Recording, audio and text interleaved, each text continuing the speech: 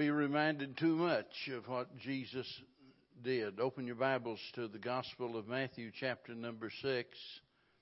Matthew, chapter number 6. And as I've said so many times, I'm so amazed at the way God puts things together. It's one thing to try to sit down and to figure out a preaching plan that, I'm going to start here and next week go there and the next week there. And sometimes on a series while you're able to do that. But a lot of times I've noticed it just seems like, it doesn't seem like God just puts things together. And that's kind of the way with the message tonight. Last week I preached about serving successfully, which means simply to discover and to do the will of God. That's what success is all about, because regardless of what else we do, if we're not doing the will of God, we're failing in life. This morning we talked about the example of Jesus whenever he prayed, not what I will, but what thou wilt. And so tonight I want to speak to you about the purpose of prayer. And verse 10 is our text, but I want to read beginning in verse number 9. Matthew 6, verse number 9. After this manner, therefore pray ye, Our Father which art in heaven, hallowed be thy name. Thy kingdom come, thy will be done in earth as it is in heaven. Most of the time when we think about prayer, we think about the purpose being to get something, get what we want. And that's well and good in one sense, but that's not the primary purpose. The primary purpose of prayer is for God's will to be done. And some people say that, they want God's will to be done, but what they really mean, if you look at their actions and their attitude, they mean, I want God's will to be done as long as it meets with my approval. In other words, if it turns out the way that I like, that'd be fine and that'd be wonderful. But let's face it, there are a lot of times when God's will is contrary to our desires. He wants one thing and we want another. And to complicate things further, we tend to be selfish and stubborn. I mean, that's true of all of us to some degree. We're selfish, we're stubborn, we get something in our mind that we know that we want, and we just won't let go of it. Well, our text tonight comes from a part of what is called the Sermon on the Mount, and this particular part, the verse I just read, is a part of what is commonly called the Lord's Prayer. I really don't think that that's a very good title for this section. The real Lord's Prayer is in John 17, but this is a model, this is an example of how we ought to pray. That's what the Lord intended. In other words, you need to think about this as a pattern for prayer. And today we're focused just on this one part here in verse 10. Thy will be done in earth as it is in heaven. I don't think I need to convince you that those who love the Lord want to see God's purposes fulfilled. As the psalmist said in Psalms 40, I delight to do thy will, O God. And that's the desire of the heart of everybody that loves the Lord. And as we pray, we ought to express our concern for God's will to be accomplished. I look out here tonight and think about all of you folks that are so faithful week after week. And not only are you faithful in your attendance, but you're generous in your giving, you're zealous in your service, and you love one another. And it's obvious from your lifestyle that you are more concerned about God's will than you are about having your own will in life. But we all need this reminder that as we pray day by day, that God's will is the primary thing. First of all, this relates to every part of the pattern prayer here. And we start out where he says, and after this manner pray, Our Father which art in heaven, hallowed be thy name. But we can't reverence God's name unless we honor God's will. So you can't even pray the first part of that if God's will is not your primary objective. You look on through the prayer, and it speaks about give us this day our daily bread. We cannot expect God's provisions if we do not submit to God's word. Then we cannot receive God's forgiveness unless we follow God's ways. We cannot be victorious over temptation if we do wickedly. So this part of the prayer in some way relates to every other part of the prayer. So I guess a simple way to just sum it all up, in a very brief statement is to say that we cannot pray as we ought to pray if God's will is not our primary objective. So this relates to everything about the manner in which we should pray.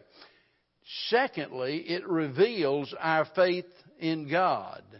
Whenever we pray, Thy will be done in earth as it is in heaven, that reveals our faith in God. First of all, that acknowledges our belief that God knows best.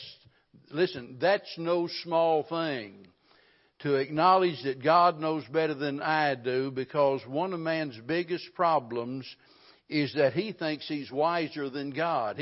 You go all the way back to the deception of Satan whenever he deceived Eve. And he said, in the day that you eat thereof, you'll know. And in other words, I'll expand your knowledge and you'll experience something that God is withholding from you. And so she made that decision to violate God's righteous standard and to disobey God, all because evidently in her mind, whether she would admit it or not, her reasoning is that, I know what's better for me than anybody else does. Whenever we pray Thy will be done, we are acknowledging that we believe that God knows what is best for us. Secondly, it enables us to accept difficulties, because there's a lot of times in life that God's will leads us into difficult situations. I've often talked about reading the biographies of missionaries and famous preachers in years gone by.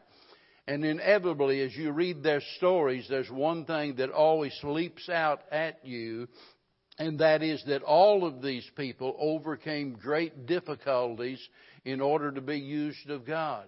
I mean, it's heartbreaking to read To the Golden Shore by Adoniram Judson, and to think about the suffering that he went through there, and the death of his children, the death of his wife, and all of those heartbreaking experiences. And you would think, in your mind that, if somebody is so faithful to God, if they love the Lord so much that they're willing to give up everything here and go to some foreign country where nobody even wants them to be, you would think that God would say, all right, I'm going to exempt you from suffering. But it doesn't work that way. God, in His wisdom, allows them to go through those difficulties, and simply because God knows that He, in His divine plan, is going to use those difficulties in some way to further His kingdom, and in some way ultimately to be a blessing to them. So whenever we pray Thy will be done, it's revealing our faith in God, which acknowledges our belief God knows best. It enables us to accept difficulties. It affects our reasoning, by the way. If I pray Thy will be done, and really mean it with all of my heart, then I've got to admit to the fact that it's going to be contrary to my natural reasoning. All of us can think of instances in our life whereas we face a certain situation and we reason out in our mind the way that things ought to be, we'd come up with one answer, and then we look in the Bible and we find there's another answer. I don't know if you'll understand what I'm about to say, but I don't always agree with God.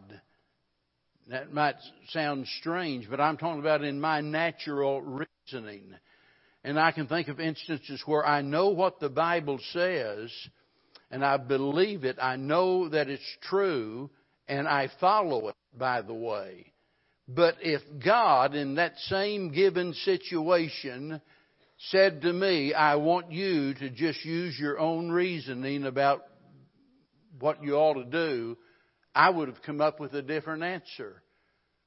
You say, well, you really got me confused now. So let me give you an example. And I don't want to get too far off course, but I want to give you an example so you'll understand what I mean when you pray, Thy will be done. It means that you are willing to do something that's contrary to your natural reasoning. I know what the Bible teaches about marriage and divorce. I know what the Bible teaches about remarriage. Listen, I am not mad at anyone. I do not have any hard feelings toward anyone that's been divorced and remarried or what have you. But I know what the Bible teaches about that. That affects whether or not I perform those ceremonies. And I've got to make a decision based not on my reasoning, but on what the Word of God says. In my reasoning, and boy, listen, this really is close to home when it involves your children, and one of your daughters marries a jerk. I won't say which one, and so you children. I don't know whether they cut me off then, or maybe they're monitoring the situation, going to edit this out or something. But think about it. Here's a woman and has 2 or 3 little kids, and some guy gets to running around and ends up and leaves his wife, and there she is all alone. You know, there's a part of me that reasons, listen, sweetheart, go out here and find some good-looking, handsome, rich man that church every week, and latch on to him and marry him as fast as you can. You know, that's the way I think. But I've got to go by the Word of God. I can't base it on my feelings or on my reasoning. Now that's just, boy, it's quiet in here. But listen, that's just one example, but that applies to every area of your life. Because there are going to be times that you find yourself up against a situation to where you think one thing, or it might be that others advise you in a different direction. It might even be a preacher that advises you, this is the route that you ought to take. And by the way, you can always find a preacher somewhere that will agree with you. Just look long enough and I'll guarantee you can find one that will agree with you. It's not a matter of whether or not you are right or whether he is right. It's a matter of what does the Word of God say. So when I pray, Thy will be done, that affects my reasoning. Not only that, but it aids in resisting peer pressure. God's will is not always the popular thing to do, is it? Well, wouldn't this be a different world if it was popular for everybody to do what God wanted? It's never been that way. It's never going to be that way, not in our lifetime, not until the Lord comes. And so whenever you go off to work or the kiddos go off to school or whatever it is, they're going to be faced with situations and peer pressure put on them by others. Listen, and because they are so outnumbered, for them to take a stand on what God says, they're going to be made to look like some kind of an idiot or a hate monger. They're going to accuse you of hating them and all kinds of false accusations leveled against you. They're going to make life as difficult as they can. All because you have decided that God's will being done is more important than anything else. But I say to you, if we ever get to that place in our life where God's will is not the primary thing that we're living for, if that's not the standard by which we gauge everything that we do, if that's not the rule book that we're going to follow, what is? You see, there is no standard of right and wrong if it isn't the Bible. So when we throw the Bible out, we have simply taken the position that that we're all free to do whatever is right in our own eyes, like they did in the book of Judges. So let's just, everybody, if it feels good, do it, and just have your will in life. That's the way a lot of people want to live. That's the way a lot of people are living, and they base all of the decisions on what they want. But when I get to that place in my life that more than anything else, I want God's will to be done, that aids me in resisting the peer pressure that I'm subjected to. The day after I got saved, and I go back to work, and I announced to all of my drinking buddies that I have become a Christian, that didn't stop them from trying to encourage me to go out and have a drink after work. Didn't stop them a bit. I mean, they kept saying, come on, you need to go with us. It's not going to hurt anything, or nobody will know, or whatever. And anytime you take a stand like that and you go against the grain of your peers, all of a sudden, people say, well, I don't want to become a Christian. I have to leave all my friends. You don't have to leave anybody. They'll start leaving you. They won't want anything to do with you. Why? Because the will of God is of no concern to them, and all of a sudden that's your primary interest. So they're going to start leaving you. Not only that, but in revealing your faith in God, it does so in another way, in that it causes us to attempt the impossible. There are a lot of things in life that we cannot do in and of ourselves. When the Bible says, love your enemies and forgive those, that despitefully use you, and so forth. And none of us are strong enough in and of ourselves to do that. It becomes an impossibility. And some people just reason why I could never forgive that person. Just think of all of the awful, horrible, terrible things they did and how deeply they hurt me. I could never forgive them. Why should I even try to forgive them? But whenever the will of God is our primary interest, and we pray, Lord, not my will, but your will be done, all of a sudden we are willing to accept those challenges that ordinarily would frighten us, and knowing what God wants, we're willing to do what God says. In other words, we don't look before we leap any longer. We just leap because God says jump. And we leap into His arms, trusting Him. Can you imagine how foolish it must have seemed to Gideon whenever God began to cut down the size of his army? No, that's way too many. And it goes back to that matter of reasoning that we were talking about, right?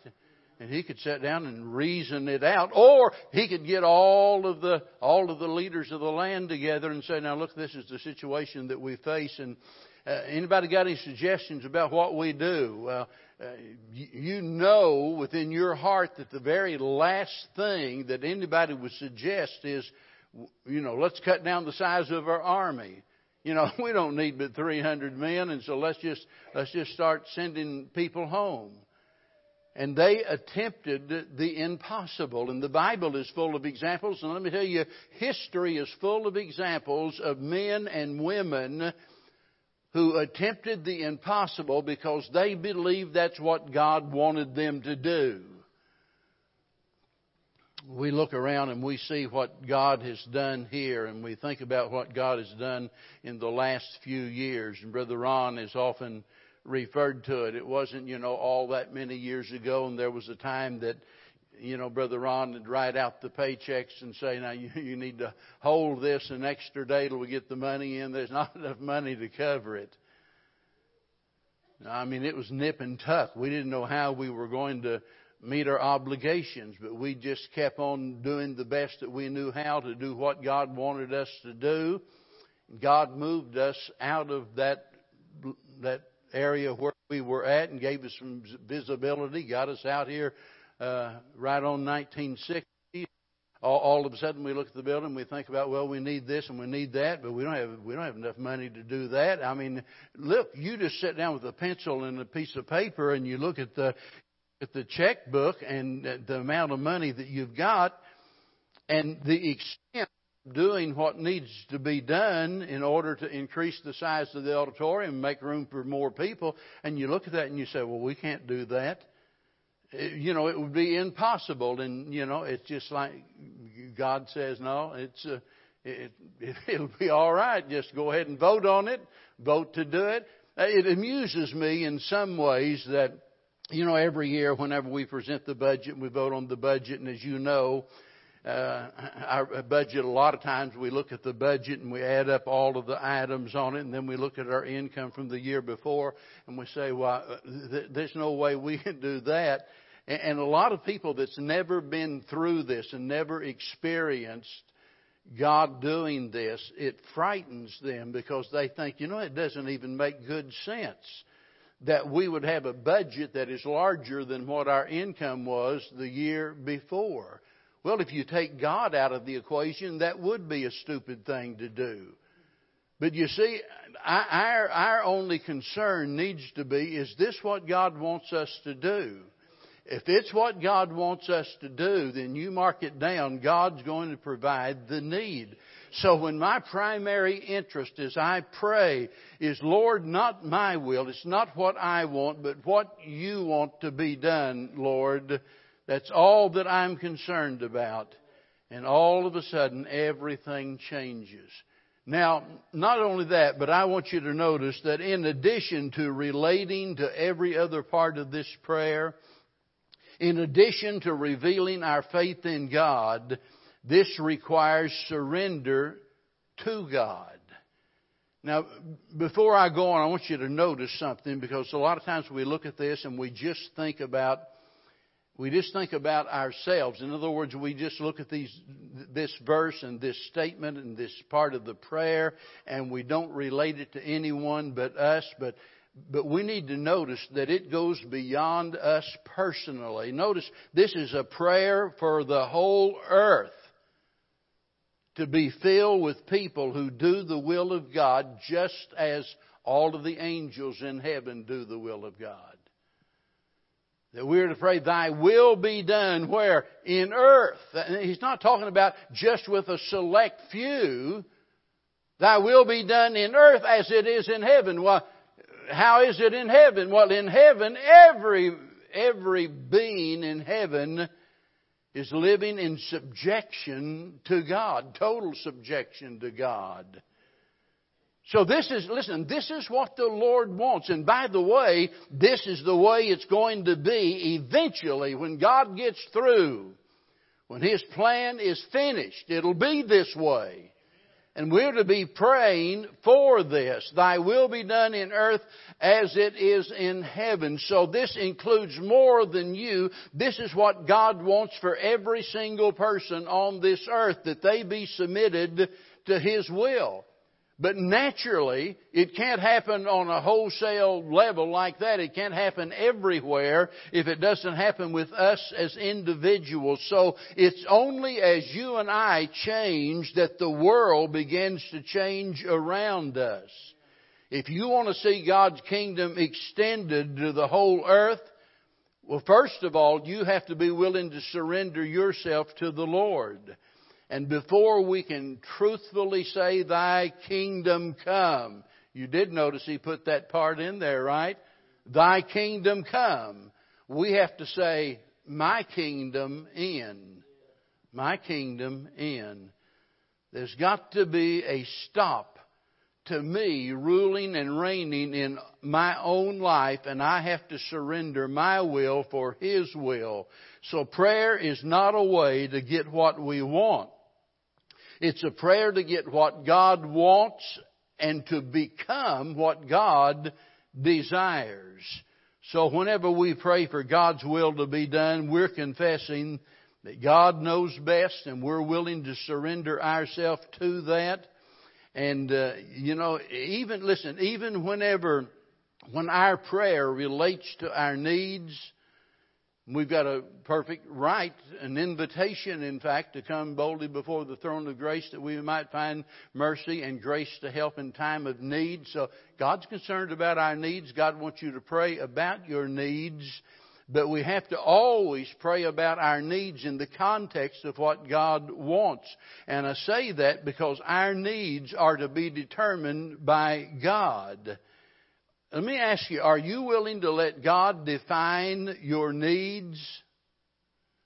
That's an important question, because a lot of times what God describes as our needs is different than what we decide that we need. In other words, we've got one idea. We need this or we need that.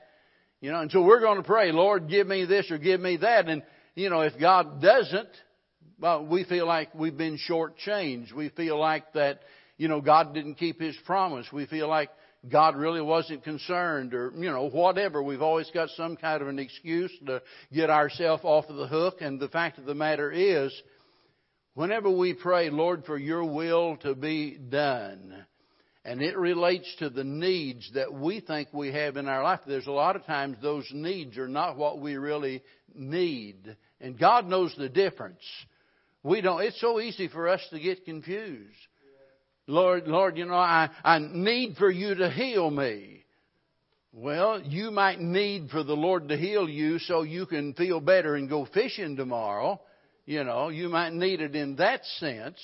But it might be that you don't really need to be healed right now. Is that a possibility? Absolutely. Were that not the case, those people that love God and serve God, that are faithful to God, they'd never even get sick. But God allows it to happen, and God not only allows it to happen, God sometimes allows it to linger, and sometimes God causes us to have to live out the rest of the days of our life with some physical affliction, and God doesn't fix it. Does that mean God doesn't care? No, it doesn't mean God doesn't care. It doesn't mean that at all. God does care. But God has a plan that's bigger than anything that you and I can understand. And instead of trying to figure it out, instead of trying to understand why God does what He does, we need to just rest in the fact that God has a good reason for it. And we need to remember that His will is always right. Amen. It's right. Even though it conflicts with what we want and the way that we feel and what others tell us, God's will is right. God's will is not only right, God's will is best. And God's will is safest. Now, here's the thing about it. If we can understand the nature of God's will, it will enable us to accept God's will without any reluctance. You see, that's where the problem comes in, because there's so many people, they think of God as being a divine party pooper.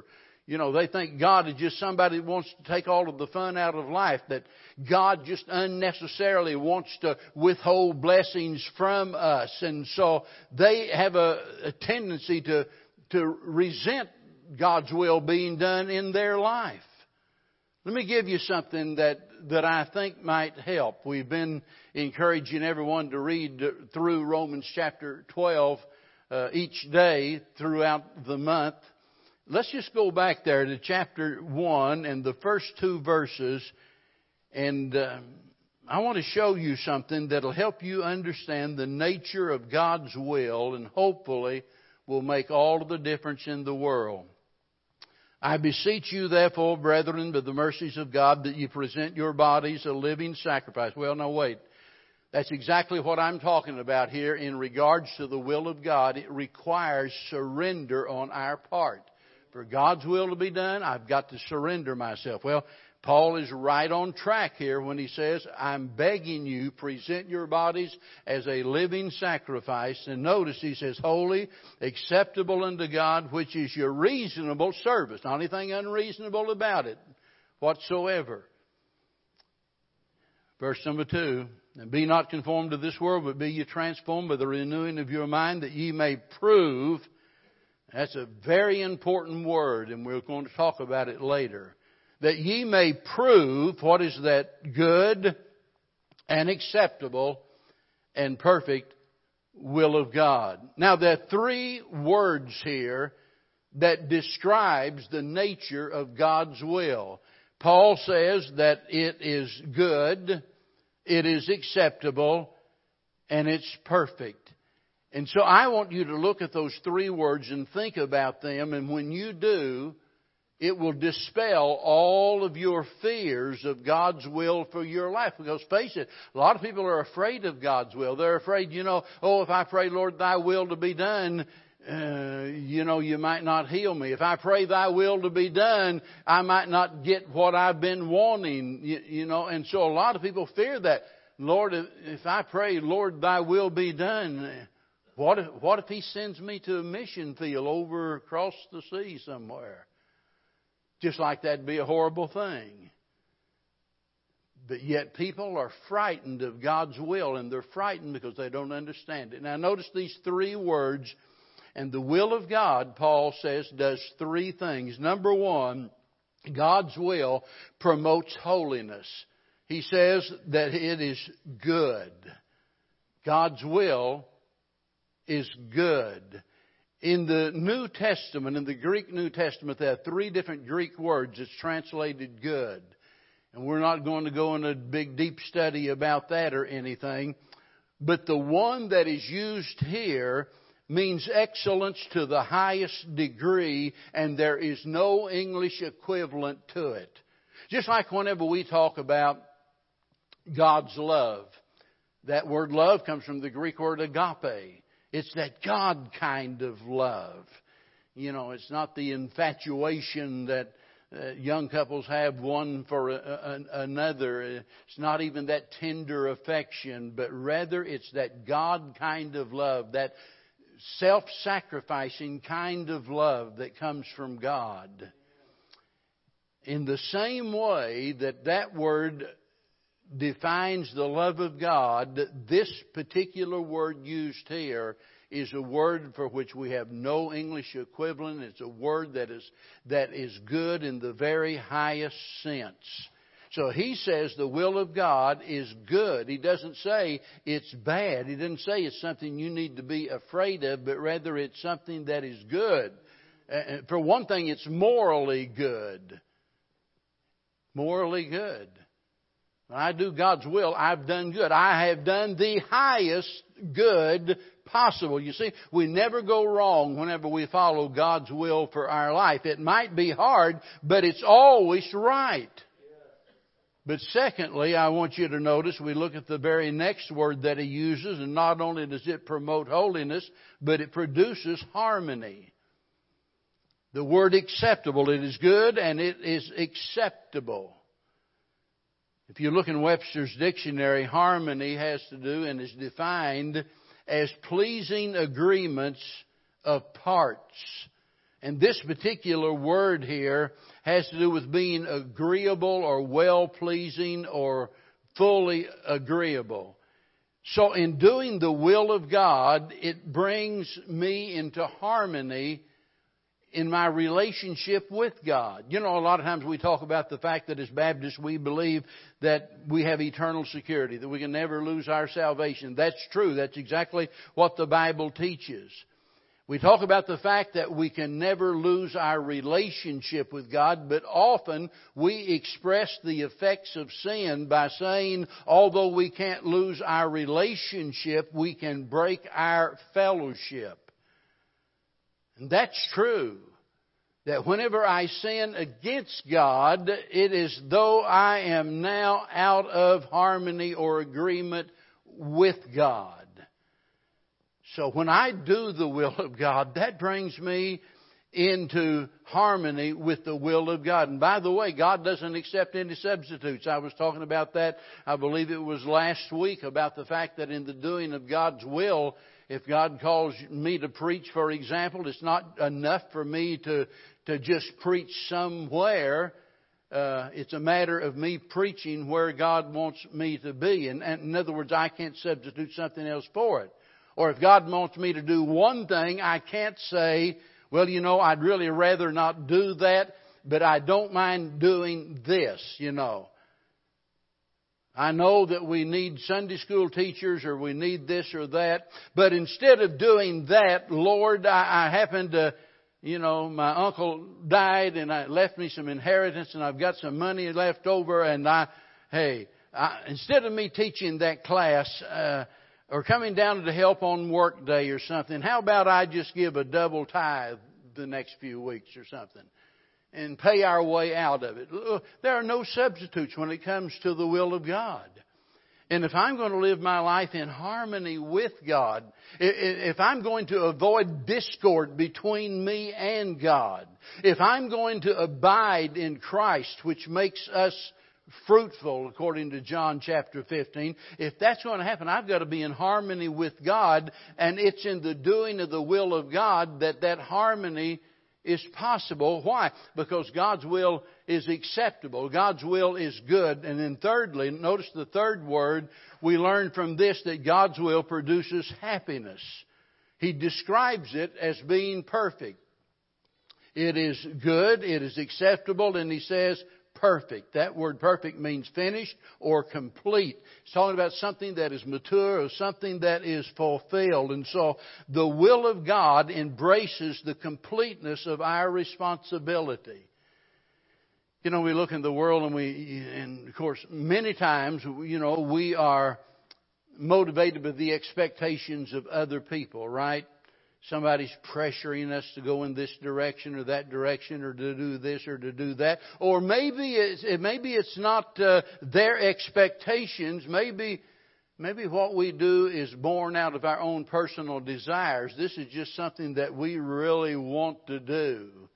And there's so many times we let our decisions be based on that, and maybe think to ourselves, now that we've done that, we've relieved ourselves of our responsibility, when in reality, in the doing of the will of God, I don't need to do any more than that. I don't need to live up to your expectations. I don't need to have to fulfill my desires. When I've done the will of God, that's all God requires me to do. If the truth be known, there have been a lot of times that we preachers have been guilty of trying to make people feel guilty because they're not doing this and they're not doing that. And the fact of the matter is, we don't know all of the facts. We don't have the big picture. We don't know all of the details. We don't know what they're going through. From outward appearance, it seems like, well, they don't care anything about the church. I mean, they're hardly ever here, or they never come on Sunday night, or they don't do this, or they don't do that. And we just jump to the conclusion, well, they're not here because they don't care. Boy, I can speak as an authority on that, because I spent more than a few years in the first part of my ministry being that kind of a judgmental person, and I'm not proud of it.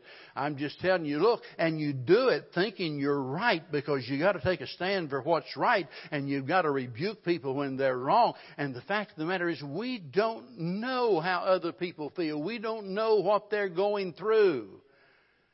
Now, listen, this will help some of you, because some of you, it might be that you fear, if you don't do this and you don't do that, the preacher is going to get upset about it, or you're going to disappoint somebody else. Listen, you take that pressure off of yourself. You figure out what God wants you to do. Now, you better be right.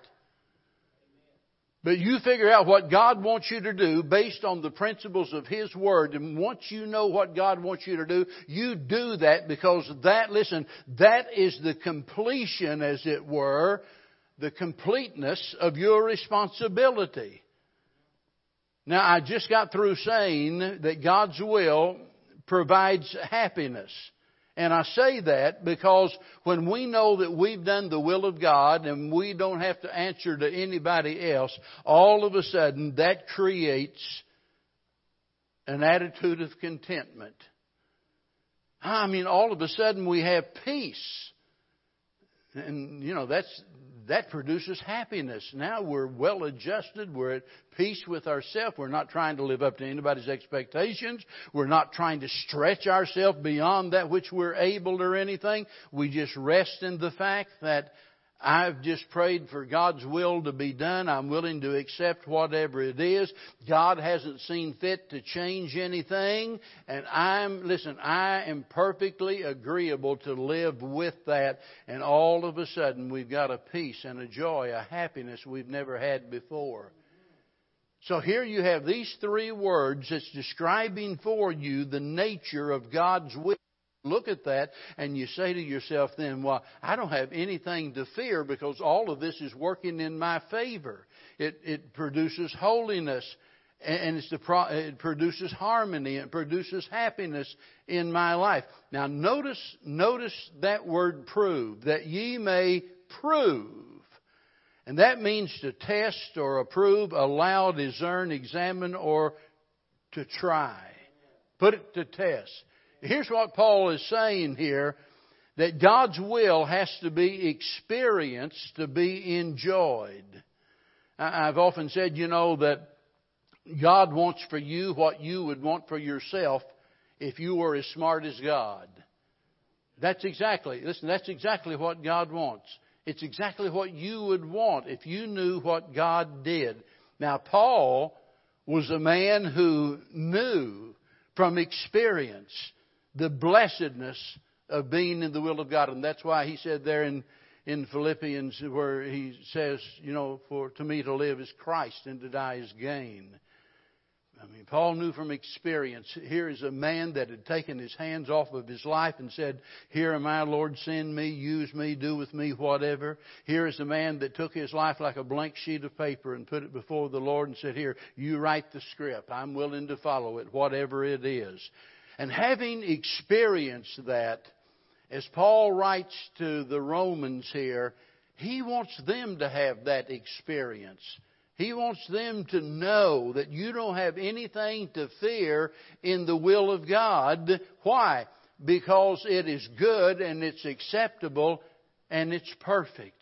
And I say to you tonight that as you pray, thy will be done, you don't have anything to fear, because when you do that, you're asking God to do the very best thing possible in your life. And there couldn't be anything more Christ-like than that. Amen? I think I've been kneeling there in the garden praying, not as I will, but as thou wilt. In other words, Lord, whatever you want, that's all that's important to me. And I hope tonight that in some way this will help you as you think about God's will for your life. I know there are so many times that people have decisions that they're dealing with, things that they're trying to figure out. And I've known people that even when it comes down to the matter of what church they ought to be a member of, they're afraid Grandpa might get mad if they leave that church. After all, Grandpa helped build that church with his own hands. He loved that church dearly, and he'll turn over in his grave. Mama will get mad, and Daddy will get mad. And so, I really like Lakeway, and I think I'll just keep attending Lakeway, but I wish I'd have said that this morning. I believe there's some folks that are in that situation for some reason. They want to hang on and cling to their relationship with another church, even though it hadn't been there in years. And yet they're identified with that church, but they want to be here. Let me tell you, listen, you do what God wants you to do. If God's will is for you to be here, if it makes the devil and all of his imps mad, and if it calls your friends to turn against you, you don't need those kind of friends anyway. You just figure out what God wants you to do, and you do it, and I'll guarantee you'll be the better for it. Not my will, but thy will be done in earth, just like it is in heaven. Let's all stand. Father, tonight we thank you. We thank you for revealing your will in your word, and through the ministry of your Spirit that you lead and direct us, and we're so grateful that we're not left to ourselves. We're so thankful that we don't have to depend on the advice of others, but rather, Lord, that you give us clear counsel from your word. And I pray tonight that we might submit ourselves to you without any reservation, and without any hesitation. And may we just yield ourselves to You completely. May we truly be able to pray without any dishonesty whatsoever. Thy will be done. Thank You, Heavenly Father, for directing our lives in Jesus' name.